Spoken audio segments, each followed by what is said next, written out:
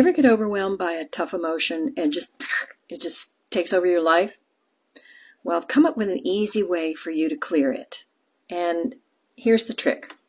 You got to do it before it takes over your life. Just like if you ride a horse, if the horse starts to run away or buck, you got to nip that thing in the bud. So what you do is when you first start noticing okay, things are different feeling, or you first hit with the emotion, you want to acknowledge it. You want to say, I am feeling.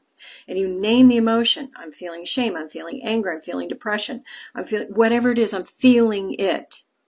Then the next thing you want to do is double check and make sure it's yours. I have had clients go off on day-long just anxiety attacks over somebody else's emotion.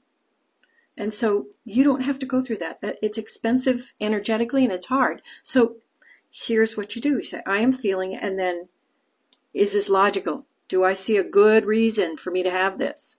Because your brain is always looking for a good reason, so it's going to make one up. If you don't see it and it's not logical, your brain's going to give you a memory to make it fit. That doesn't mean you need to feel that right then, right now. So you say, I am feeling. And then you breathe in.